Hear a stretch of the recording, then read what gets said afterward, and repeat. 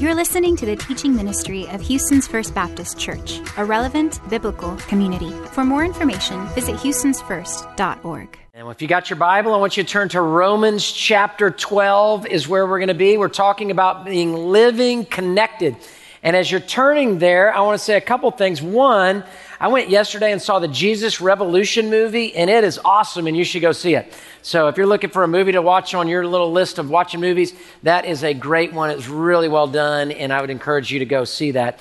Secondly, it was great, Sienna Campus, to be with you last week, which was a joy, and Matt Carter did a great job here in our church at the Loop Campus, which was a blessing as well. We're jumping in, talking about living connected in Romans chapter 12, and there's a key verse, and I'm going to show it to you, verse 4 and 5, and then I'm going to jump into the message. Now, as we have many parts in one body, and all the parts do not have the same function, in the same way, we who are many are one body in Christ, and individually members of one another. What he's getting at, what we're going to see in this, is that God has gifted each of us. If you're a believer in Jesus Christ, you have a spiritual gift in you, probably a couple of them even. And that those gifts work together like sprockets and gears coming together. He uses the illustration of the hand and the foot and the mouth and the arm and the fingers and all these, the eyes, the ears of the body of Christ, that we need one another in that. Now, I don't know much about cars. I'll just admit it right now. Here's what I know about cars. You put the gas in here, you start it here, you touch these pedals and you do this. That's what I know about. So I don't know all these things that are interworking, because you just get in and it just happens and it goes. So we got into our car one day, and the family was in the car. We were headed west on I-10. Seems like everything you do is on I-10. So we headed west on I-10 to go see Kelly's family in the San Antonio area. And as we're cruising along, everything's great. We're going 70, 75, not a mile over the speed limit, just perfectly. Or maybe it was, I'm not sure, I can't remember. But we're in the 70s somewhere, and all of a sudden the dashboard just goes crazy. All these, just everything, and the steering doesn't feel right. And the car starts doing this sort of thing. And I'm like, I don't know what's going on, but I know enough to do this. I am exiting on the next exit. So we exit, we pull into a truck stop that's there, we sit there. I decide, well, you know what, let's do this. Let's just turn the car off, and let's turn it back on. That's what you do with a computer, right? When it doesn't work, just reboot it.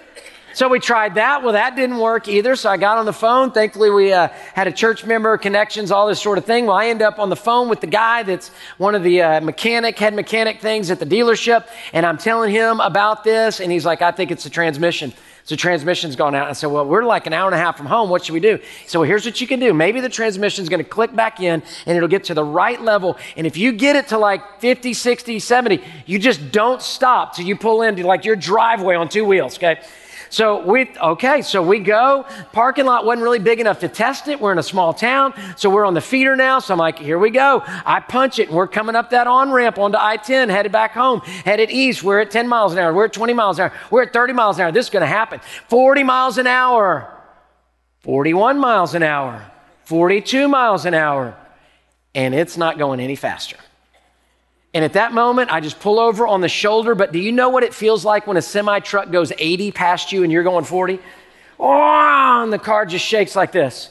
And we're driving because we got to get to the next exit at the next little town. And as we're driving up, we see that there's a bridge over this little creek where now the shoulder is not a full shoulder, it's a half shoulder. So half our car is going to be on I-10 and half our car is going to be on the shoulder. And so I'm timing it in the rearview mirror to punch it up to a solid 43 miles an hour and to go across this bridge without getting hit by somebody from behind. And at that moment, Kelly begins to go, "Dear Jesus, help us. Dear Jesus, help us. Dear Jesus, help us."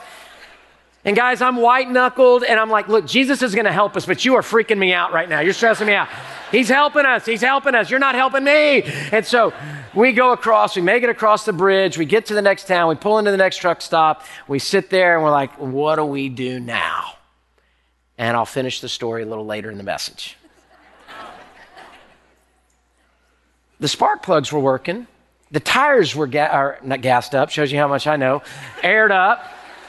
The car was gassed up. The radio was fine. Everything else seemed to be going well. But this thing called the transmission seems to be something very important to the life of the car. And in this one part out of maybe 10,000 parts in a car, I don't know, this one part's not working right, so we're not going to be able to go the speed we need to go. And when Paul's talking about the body of Christ, He's talking about us coming together as many parts in one body. And if we're not connected and if we're not using our spiritual gifts, then the gospel's not going to go at the speed it needs to go. Because we got somebody over here that they're rocking and rolling. We got somebody over here that they're not. And so what Paul's going to do here in this section of verses 3 through 8 of Romans 12, he's going to say, here's some gifts that God may have put in you, and let's put them to work for the eternal aspects of the glory of the Lord. So that's where we're going, and I want you to look in verse 3. Here's where we go in verse 3. It says this, for by the grace given to me. So it's a gift. You didn't earn it. You don't deserve it. It's a gift God's given you. I tell everyone among you, speaking to the church at Rome, I tell everyone among you not to think of himself more highly than he should think. Instead, think sensibly as God has distributed a measure of faith to each one. So the first part of being in the body of Christ is this. Humility brings belonging. Humility brings belonging. So he says, I don't want you to think more highly of yourself than you should. Don't get cocky about this. God's gifted you. God's put something in you, but it is a gift from God. So when you walk in humility of a God that saved you and loved you enough to save you, yes, but also to gift you. And that you get to be a part of what he's doing. Does he need us? Absolutely not. Does he invite us? Absolutely, he does. Do you remember Romans chapter 8? I gave you a 17-letter Greek word, sin anti lambano mai, that it means to stand on the other side with power. So to lift a table, you need somebody on the other side. God's on the other side, the Holy Spirit on the other side to help us lift. Does he need us? No, but he includes us. So he says, I want you to be humble. I don't want you to be cocky about this. Carly Simon in the 70s would say, you walked into the party like you were walking onto a yacht. And we can't walk into the church like we're walking onto that. Humility brings belonging. That's a basic part of Christianity. It's to be able to say, the hand can't say to the foot, I have no need of you. I got it all together. We're all together, and he begins with humility. The second thing he's going to do is he's going to tell us to discover your gifts. Discover our gifts. So be humble. That's where it begins. And then next, that you would be able to discover your gifts. Let me show you that in verse 6. Here's what it says. According to the grace given to us, we have many different gifts. We have different gifts. If prophecy, use it according to the proportion of one's faith. If service, use it in service. If teaching, in teaching. If in exhorting, in exhortation. In giving, with generosity. In leading, with diligence. In showing mercy, with cheerfulness. So he says, discover your gifts. Discover your gifts. And we're going to walk through all 7 of these gifts that Paul gives us. Discover your gifts. Do you know your spiritual gifts?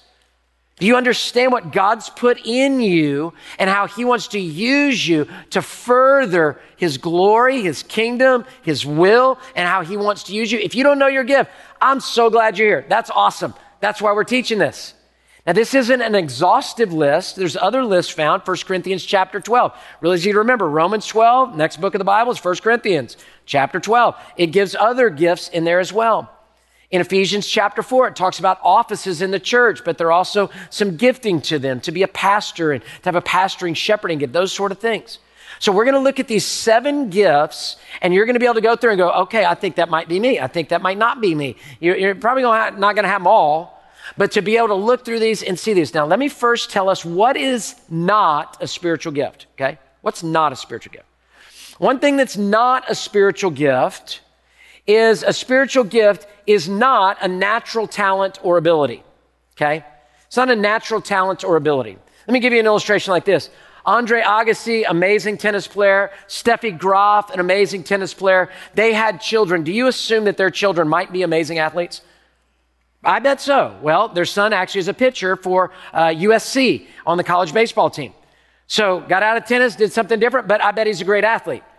So I bet when you've got somebody that's like, a genius IQ, probably going to be some gifted and talented classes that are happening, right?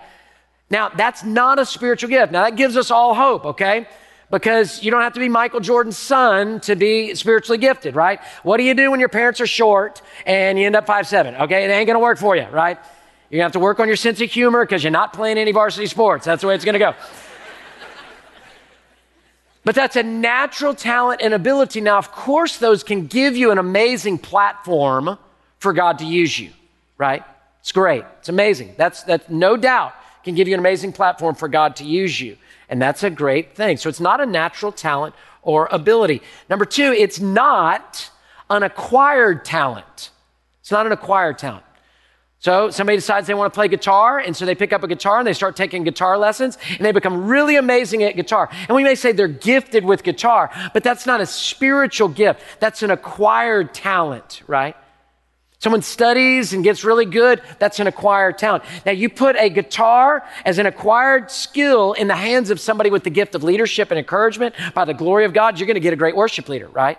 You get somebody with a natural ability that they're very intelligent and they go to school, they go to med school, and they see that God is using them as a doctor. Now you got something, don't you? Right? But that's not a spiritual gift because not all of us can do that, right? There's certain things of what can happen with that. What are spiritual gifts in? Here's what a spiritual gift is. They are spirit-given and service-driven. Okay? Hear that. Spirit-given and service-driven. Serving Christ, serving the church even, and I'm using big C church, the kingdom of God. So they're service-driven and they're spirit-given. So now we want to discover when we trust Jesus Christ as our Savior and the Holy Spirit lives inside of us, how has the Spirit of God gifted us to further His kingdom and to make a difference? And truly, I'm telling you, that's where life is found. That's where life's found. If you just stay on your natural ability, acquired ability, that's well and good and that's awesome. But when you discover why God made you and how God wants to use you for something bigger than your job or your school or your relationships, now you're getting somewhere. So that's why Paul says, look, church at Rome, you got to know these things. So I'm going to take you through 7. It's not an exhaustive list, but I'm going to take you through 7 grace gifts, if you will, 7 spiritual gifts. Okay. And I'm going to tell you the kind of the downside of each one as well. I'm going to give you the gift. We're going to define it. And then I'm going to say, be careful, okay, with this gift. Number 1, prophecy. Prophecy. That's what we're just going to go on the list that we've got here in verses 6, 7, and 8. Prophecy. If prophecy, use it to the proportion of one's faith. Prophecy was Old Testament predicting. That's what the OT means. OT predicting is now NT, New Testament proclamation. Okay? Old Testament predicting is now NT, New Testament proclaiming. So when somebody's got a prophetic gift, they proclaim it. They tell you, and they typically are like, it's black, it's white. They don't have any qualms about it. They're going to tell you what's up and why it's up, okay? So prophecy is not just predicting. That's Old Testament. It's New Testament proclaiming. Why is it switched? Because the prophesied Messiah has come. He's died on a cross. He's rose again. And now we're looking back at these things that have happened to see how God can do them currently in our hearts and lives. So when somebody starts predicting, hey, Jesus is going to come back on December 1st, I will assure you it will not be December 1st. Why? Because I can proclaim to you that no one knows the day or time in which He'll return. So as soon as they say December 1st, you might as well go to Cabo because it ain't happening on that day, right? God's going to switch the day. So proclaiming is because we know this thing. We're going to teach the Word of God now. We're going to proclaim the Scriptures where the Old Testament prophets were predicting and giving prophecy of the coming Messiah, okay? Now here's what happens though. Proclamation, Billy Graham, proclaimer. He's a prophet. You listen to a Billy Graham sermon, wham, it's going to go, right? That's a great, wonderful thing. We need that. Now let me give you the downside of it. It's giving a strong and clear declaration, but make sure it's tied to faith, not opinion. Make sure it's tied to faith, not opinion. He said, those who have prophecy, I want you to prophesy in accordance to your faith. So faith, not opinion. Now that's really key because here you go, prophets, I'm just going to tell you because you're straight shooters. So you're like, give it to us, Pastor Greg. Straight shooting. Here's the deal. Sometimes your clarity can come down as being condescending. Okay? But you got to be careful because that clarity can feel condescending. Secondly, that clarity of proclamation, you've got to be careful in the relationships that are really close to you. That can be difficult for your husband or your wife to receive all the time. That can be difficult for your kids to receive all the time. When ministry started growing for me and we started getting a staff, I had a wise minister say to me, he said, you remember your wife doesn't work for you. You can make decisions all day long, but you don't come home and start firing off decisions all day long. There's a difference in being a leader and being a husband in that realm, right? And it can wound people. So be careful if you've got a prophetic gift that your clarity isn't condescending and your clarity is not wounding to those that are close to you, okay? Number 2, serving. Serving. What a great gift. Serving. Assisting others towards accomplishing. There's many of you that you're like, I don't want to be the number one. I don't want to be the one that's getting all the on stage stuff. I don't want to do that. But I want to assist somebody to help them accomplish something. I want to be a helpmate. I want to be an assist. I want to help them to get their job done and to see God work in it. That is amazing. They assist others towards accomplishing. Let me tell you right now, as I'm using my gift of teaching, and I hope you're not like, no, I don't think you got that one, but gift of teaching, there's people right now using the gift of serving, or you would not hear my voice. You would not see my face. These points would not be coming up on the screens without a gift of serving to assist in the accomplishing of the gospel and the good news of going forward from this very moment. When you're serving, you've got to look out for the desire to be recognized or to begin feeling minimized. That's the downside. Well, nobody said thank you. Well, nobody cares. I don't think they appreciate me anymore. Remember Mary and Martha? Tell my sister to help me. She's not helping me. She's not appreciating me. So we got to be careful with those serving gifts to not begin to be like Luke chapter 10 of Mary and Martha, where we want the recognition and we want everybody's got to jump in and do the same thing. Serving gifts are amazing gifts, but a lot of times they're behind the scene gifts. So you got to be careful of not wanting that recognition and not feeling minimized in that. Came to our 5 o'clock service, amazing service. If you're ever wanting to get out of town or whatever, or you just decide you want to switch, parking's easier, everything's a little easier, so you can come to 5 o'clock. It's an awesome service.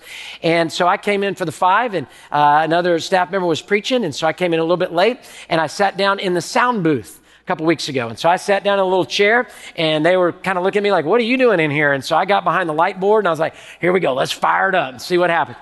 Now, you think I don't know much about cars. I know even less about how to run the lights, okay? So I just sat there and took notes and appreciated the service. And then as the sermon began to end and the worship team was coming back out, I just kind of moved to the side, and then everybody got in their positions and they got their headphones on, and it was like, Breaker 19, we're launching a missile, here we go. And things started moving and things started happening, and it was perfect. And I was so appreciative of a gift of serving because I didn't get to see all that they do when all this is happening. Gift of service is wonderful. Number 3, a gift of teaching. Teaching is lead and feed. Now, primarily, Paul is talking about teaching the Bible and teaching about God, okay? So leading and feeding is a great thing. That's what teaching is. We're leading, we're feeding, we're giving things to think about. And so we're growing in that aspect. Now, here's the downside. You have to be patient and humble because growth takes time. When you're a teacher, here's what you're going to feel like at points. Didn't we already talk about this? Didn't we already preach on this? Don't y'all remember when I said this? Da-da-da-da. Well, Paul says, again, I say rejoice, right? So we repeat things, and you have to, as a teacher, you can't get put out, and you can't think because you're getting the attention because the class is looking at you, you can't have humility. Remember where we first began with this whole thing? Don't think more highly of yourself than you ought. Let not many of you become teachers, for you will be held more accountable, it says in James. And so teaching is leading and feeding, yes, at whatever level, but it's also something you got to be careful that you stay humble and you stay patient because growth takes time in people's life. Number 4, encouragement. Encouragement is being a ray of light in the dark. Isn't that great? Being a ray of light in the dark. Here's the downside of it. Be careful of generalities and insincerities. A ray of light in the dark, but be careful of generalities and insincerities. Let me tell you how it's not going to work. Walking up to somebody and go, you're awesome. It's not going to go to the soul. You're great. Husbands, your wife comes out, it's time to go, and you go, yeah, you look great. You look beautiful. It's awesome. Let's get in the car. Let's go. Not going to work. Not going to work. You stop in that moment and you go, boy, those earrings, those are amazing. Wow, your hair. What, you think so? Your hair, that outfit, it is, I do not care that we were 10 minutes late. This is amazing what's happening right now. Specific things. Ladies, can I get an amen? Am I preaching here? Okay. Now, it's also got to be sincere. You can't be like, your hair looks great. Gee, is that a new necklace? Wow, incredible. I love you. Not gonna work. Gotta be sincere, gotta be specific. And when you get sincere and specific from the right person, I tell you, it will change your life, won't it? It'll change your life. It'll touch somebody. I hope you're an encourager. I'll get to it in a minute. We're all encouragers. We all should be. But maybe some of you got a gift of encouragement. I think this is one of my gifts. I think this is one of them. I probably write 3 to 4 handwritten notes a week. I send a bunch of texts. I send emails. Yes. But I just think there's a lost art of a handwritten note. We've got a system in my office of I write the note, I put a Post-it note on it or who it is, and I hand it to my assistant. She addresses it, stamps it, and it goes out the door. We've got a system because I'm writing notes all the time. I love to be able to do that. And some of you are like, well, you never wrote me a note. Well, it's a big church. I can't do everything, right? But I had on my heart to write somebody a note, and I was like, man, I don't even know that guy that well. I mean, I know him, but not like we hang out, but he's in ministry, not even in our church. He's in a different ministry. I thought, I just need to write him a note. And so I just wrote him a note and I addressed it, or I had my assistant address it. We mailed it out. And then I got a thank you note for a thank you note. I got an encouragement note for an encouragement note. You know God's at work at that point. Here's what he said. Greg, thank you for the kind and encouraging note you sent, exclamation point. What a surprise and wonderful blessing to receive such a thought, exclamation point. The impact it made was truly deep, exclamation point. Thank you, underline, exclamation point. And he goes on further of things that, I wouldn't want to share publicly, just of him sharing his heart with me. And God using it. Do you see that moment? Of God using something in somebody else's life. And I'm telling you, there's not a person at your office or at your school or in your neighborhood that isn't just thirsty for encouragement. It's a discouraging world we live in. So when it's in your power to do good, don't withhold it. Don't let it be competitive. Don't let it be cutting. You just encourage. You just become an encourager. But be careful about generalities and insincerities. Number 5, giving. Giving, I want to define it as this, mi casa es su casa. Giving. Now we're all to give, but there's some of us that our hearts are giving hearts. We're just like, I'd love to give. I'd rather give and then receive. It's a blessing. Receiving is great as well. First time we ever had college students over to our house, our brand new house. Kelly and I couldn't believe it. We had them over. It was brand new to us. We bought it used, but we had everybody over to our house and we were there. And I literally said, man, we're so glad to have y'all over. First time we done ministry in our house. So glad to have you over. If there's anything you like, you can just take it. And I really meant it. There's something about a gift of giving that it's not twisting the arm. There's a lot of you that have it in our church, and that's why God's done some amazing things in our church, and those who don't, jumping in as well. It says, though, I love what he does. He's going through this thing, and he said, if prophecy according to the faith, if service, that doesn't, same word used. If teaching, if exhorting. But then he gets to giving, says, with giving, generosity. So I want you to be generous. Now, here's the deal. Be careful of public praise and personal motives. Because we got to give with the right hand. Right hand doesn't know what the left hand's doing, okay? And we can kind of go, look what I did. And that's not what we should do. Or personal motives. I'm going to give so that this happens. So giving with generosity to be able to give. When you have that gift of giving, letting the Lord just use that, it'll be a blessing to you in such a great way. Now, let me just tell you this. Many times we falsely think, well, I'll have the gift of giving once I'm wealthy. When I'm rich, then I'll have the gift of giving. The gift of giving has nothing to do with how much money you have. And let me just dispel something right now. Did you drive here? Is this your only set of clothes? Do you have running water? Do you have a toilet? Is there food in the fridge? Do you have any type of savings account? If you do, you are rich compared to the rest of the world. So now we're talking about is, are we as rich as the other people in the rich category? It doesn't have anything to do with how much you've got. It has to do with the heart. You ever heard the story of the widow and her 2 mites?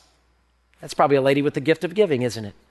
And God makes her a story and an illustration. So giving. Number 6 out of 7, leading.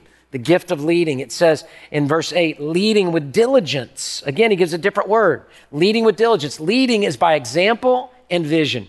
Leading is by example. You got to have the character. You got to lead by example. That's number one. And then have vision to say, okay, here's where we're going, and here's how we're going to get it done. So leading by example and by vision, that's what a leader does. Now, he says, be diligent, because you got to stay at it when you're a leader. Staying at it as a leader is being diligent. It means let's keep at it. Let's persevere. Let's keep going forward. Here's the deal. The highs are higher as a leader, and the lows are lower than you imagine.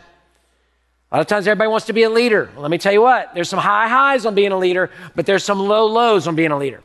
And if you're a leader and you're in the trough, you're in the low right now, let me tell you what God's doing. God is working on your heart because he wants to do something in you to do something greater through you. And you only learn it in the trough, in the dip. And that place, that dip is where you learn it so that you can be able to, when you get back to the high point, you don't get cocky. You go, oh man, I've been high, I've been low, I've been a lot of in between, but I'm going to be a leader with diligence, and we're going to keep at it. And we're going to go for it.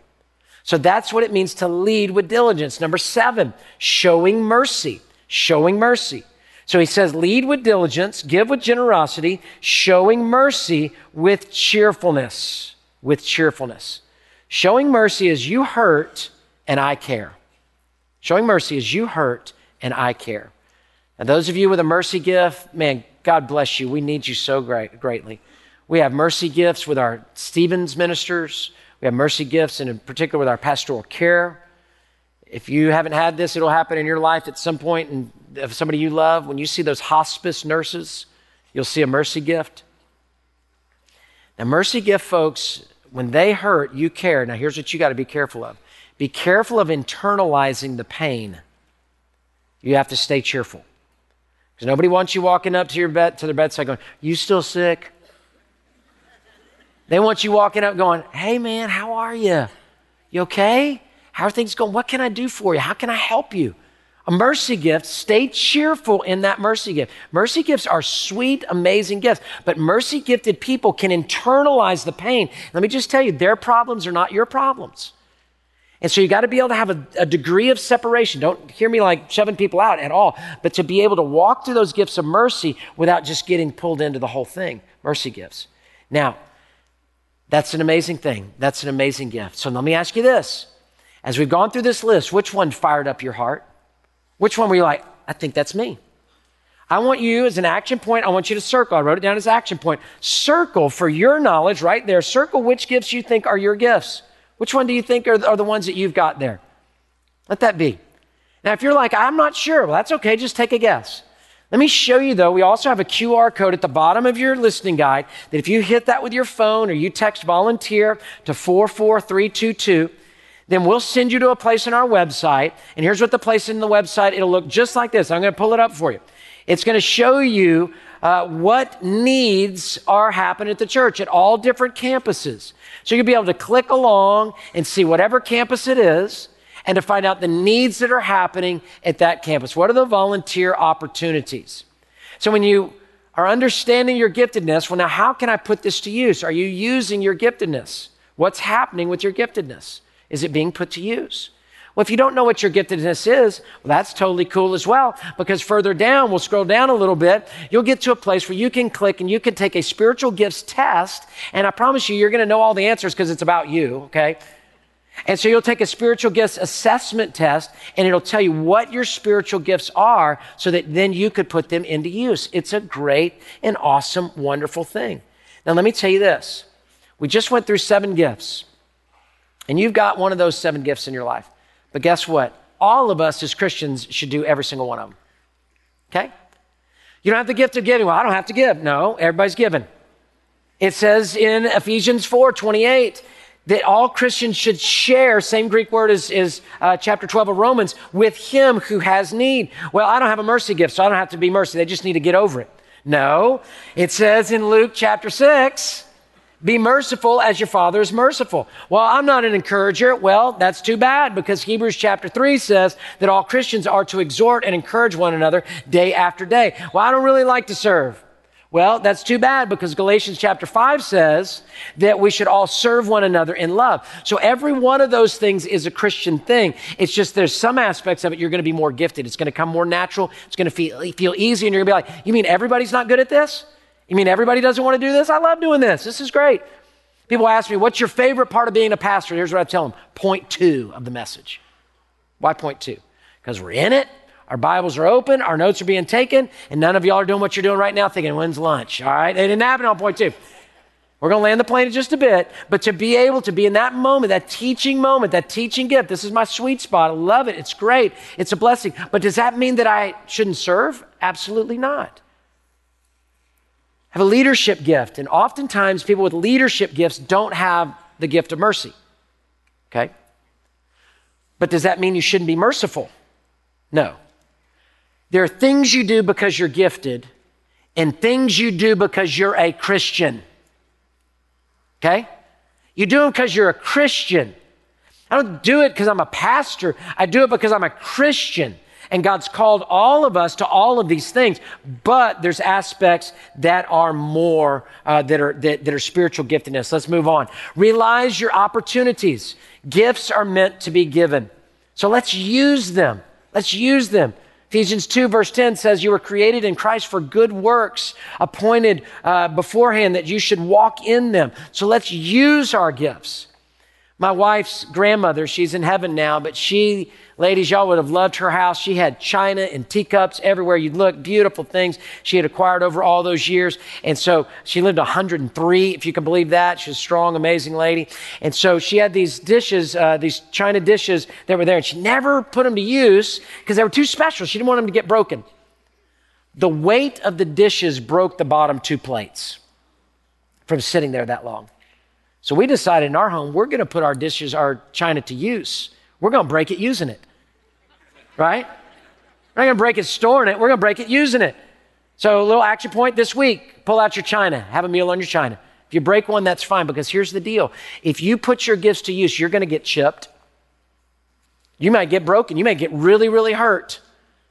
But you stay with it and you let God use you. I want my gifts to be used. I want to get the chips and the cracks and the breaks by using them, because we won't always do it right, but by using it to the kingdom of God. That's what we want. And many of us are storing our gifts in the shelf, waiting for a more opportune time. There's not a more opportune time. Put it to use. We need you now. We need the transmission rolling. We need it being able to go in that way. Last point, God uses people to meet our needs too. God uses people to meet our needs too. We've got to learn to receive. We've been talking the whole time about learning to give and use our gifts, but now I want to talk to you about learning to receive for just a moment. You're going to receive someone else's gift, and that's going to be a blessing to you. And that doesn't mean you need to respond in kind the same way. I'll give you an example. Hopefully you are blessed by my gift of teaching. Hopefully it's helpful to you. I don't want you to preach a sermon to me. I'll listen. I'm not saying I don't. That's those with gift teaching. I'm under teaching all the time. That's great. But here's what I bet would happen. If somebody in my family got really, really sick, I bet we could line up meals for years. And I wouldn't need anybody to come with a gift of teaching. I need somebody to come with a gift of service and a gift of mercy and to care. And I wouldn't expect you to bring me a sermon because I brought you a sermon. But I'd have to receive what you're bringing me in your giftedness. Now, that's how the body of Christ works together. Do you see it? And too many times we're like, oh, they baked us a pie. We got to go bake them a pie. Oh, they gave us this. We got to go give them that. Oh, they bought us a Christmas bread. We didn't know that they were going to buy us a Christmas bread. Everybody go to the store. We got to go buy them a Christmas bread. We just got to let it be an ebb and a flow of your gifts and their gifts. And then the hand doesn't say to the eye, I have no need of you. And they work together and it all connects and it all connects together. Look where your opportunity meets your gifting and then jump in at that place. So we got off of I-10 and we pull into the truck stop. As we pull into the truck stop, I realized we're not going any further and we're about an hour and a half away from home. But I knew some church members of ours, they had gone to the hill country. So I got on the phone and I called them. I said, hey, when are y'all coming back? And they said, we're coming back about 2 hours. I said, well, would you mind stopping at this truck stop to pick us up? They said, we wouldn't mind a bit. We'd love to pick you up. That's no problem at all. We'll pick you right up. And so they're coming by in about 2 hours. So I'm walking around the truck stop for like an hour. So What kind of CB do you have? Okay.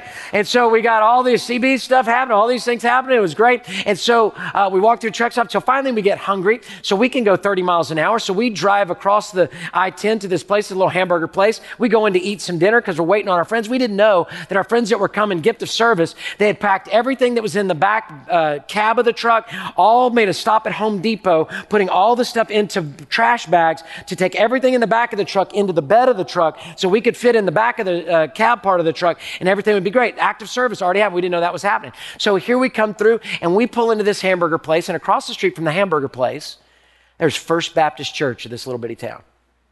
I'm like, I wonder if I know that guy. So I look on the website, and on the website, there's his name. I don't know him, but there's his cell phone. And I want you to know, my cell phone is not on our website. I just want you to know. All right?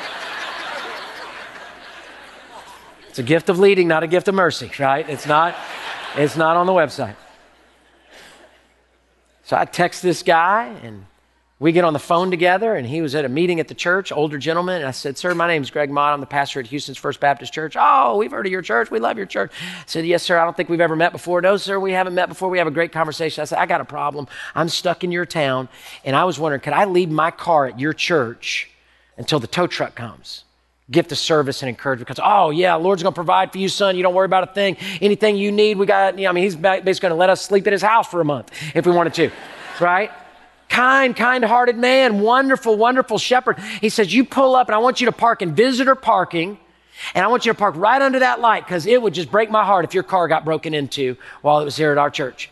And so now I want you to take your keys. I want you to slip it in the mail slot there, and I'm going to tell my secretary that she's got to be ready. When that tow truck guy comes, those keys are going to be sitting right there, and you just let me know when they're coming. You just tell us, and then we'll be ready to go. So here we come. We get that. We get in our friend's car. We're packed in the back of the cab of the truck. All their stuff's in the back of the cab of the truck, and we're heading back down I-10, cruising along. Everything's great. So we get here. We never saw our car again, because we traded it in, and the dealership, the corporation actually gave us extra money because the transmission shouldn't have gone out. We traded it in. We got a whole new car, which was an amazing story. It's great. We paid for it. It wasn't like it wasn't that much of a gift of giving, so we had to pay for it. And so we got it, which was great. And so we got this new car, and I was thinking the other day, I never saw the other car. Look at all these gifts that happened, and I started thinking to myself, you know what? I've never seen the engine of this new car. When we bought it, I didn't open up the hood. I looked at the radio and checked out the Bluetooth, but I've never seen the engine of the car. To this day, I've never seen the engine of that car. We've owned it for months. But it gets us down the road. And isn't that an illustration of spiritual giftedness, unseen but functioning, to take the kingdom of God a little further down the road? That's what it's about. And we need you, Mr. Transmission. We need you, Miss Transmission. We need you to walk in your giftedness. Sermon in a sentence, closing illustration, we're done. Sermon in a sentence: discover your gifts, realize your opportunities, and be available. Discover your gifts, realize your opportunities, and be available. Isaiah said, here I am, Lord, send me. Give you a closing illustration. Has to do with the school I went to, so here's what we're going to do. We got to lay down some rules.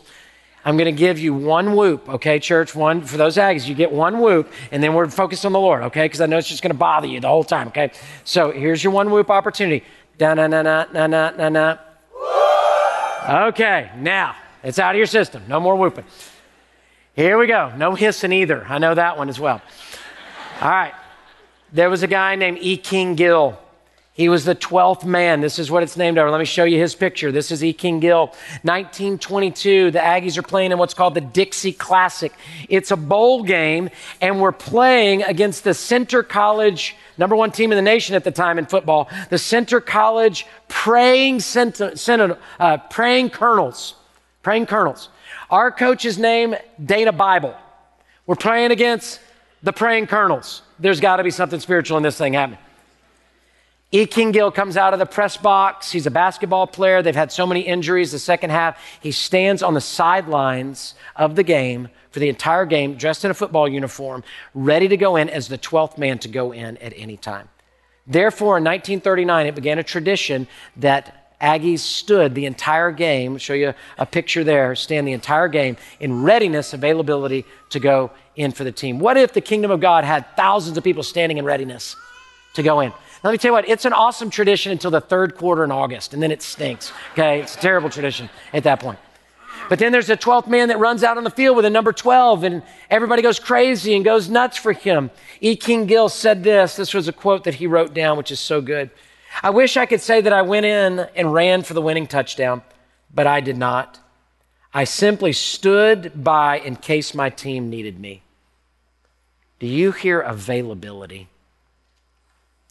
So you just get ready for God to use you. And you realize, don't be cocky, you just get to be a part of his work. And then let what he's put in you come out and your giftedness to soar. And I'm telling you this, it will be the greatest blessing in your life to be used by God and to see Jesus use you. Be better than any money you could ever make, any awards you could ever win. You will fulfill your God-given purpose to the glory of Jesus Christ and change people's lives. That is why Paul is teaching us this. And we need the whole car. Father, we come in Jesus' name. We thank you, Lord. You're so good, you saved us. And you're so good, you've gifted us. So we come, Lord, in this time to give you our worship, to give you our praise, to respond now in this moment. Yes, Lord. Would you just pray and ask God to affirm, reveal, show how he's gifted you? Do you know Christ as your Savior? That's where it all begins. And then he can gift you with his Holy Spirit and then a gift to use for his glory. I know my gift of teaching and encouragement has added 10 minutes to my message, but I hope you receive it as a call to life. So as we worship, just ask that you'd be still and remain right here. Don't be distracting to anybody responding. Do your work, Lord, through all the earth. In Jesus' name, amen.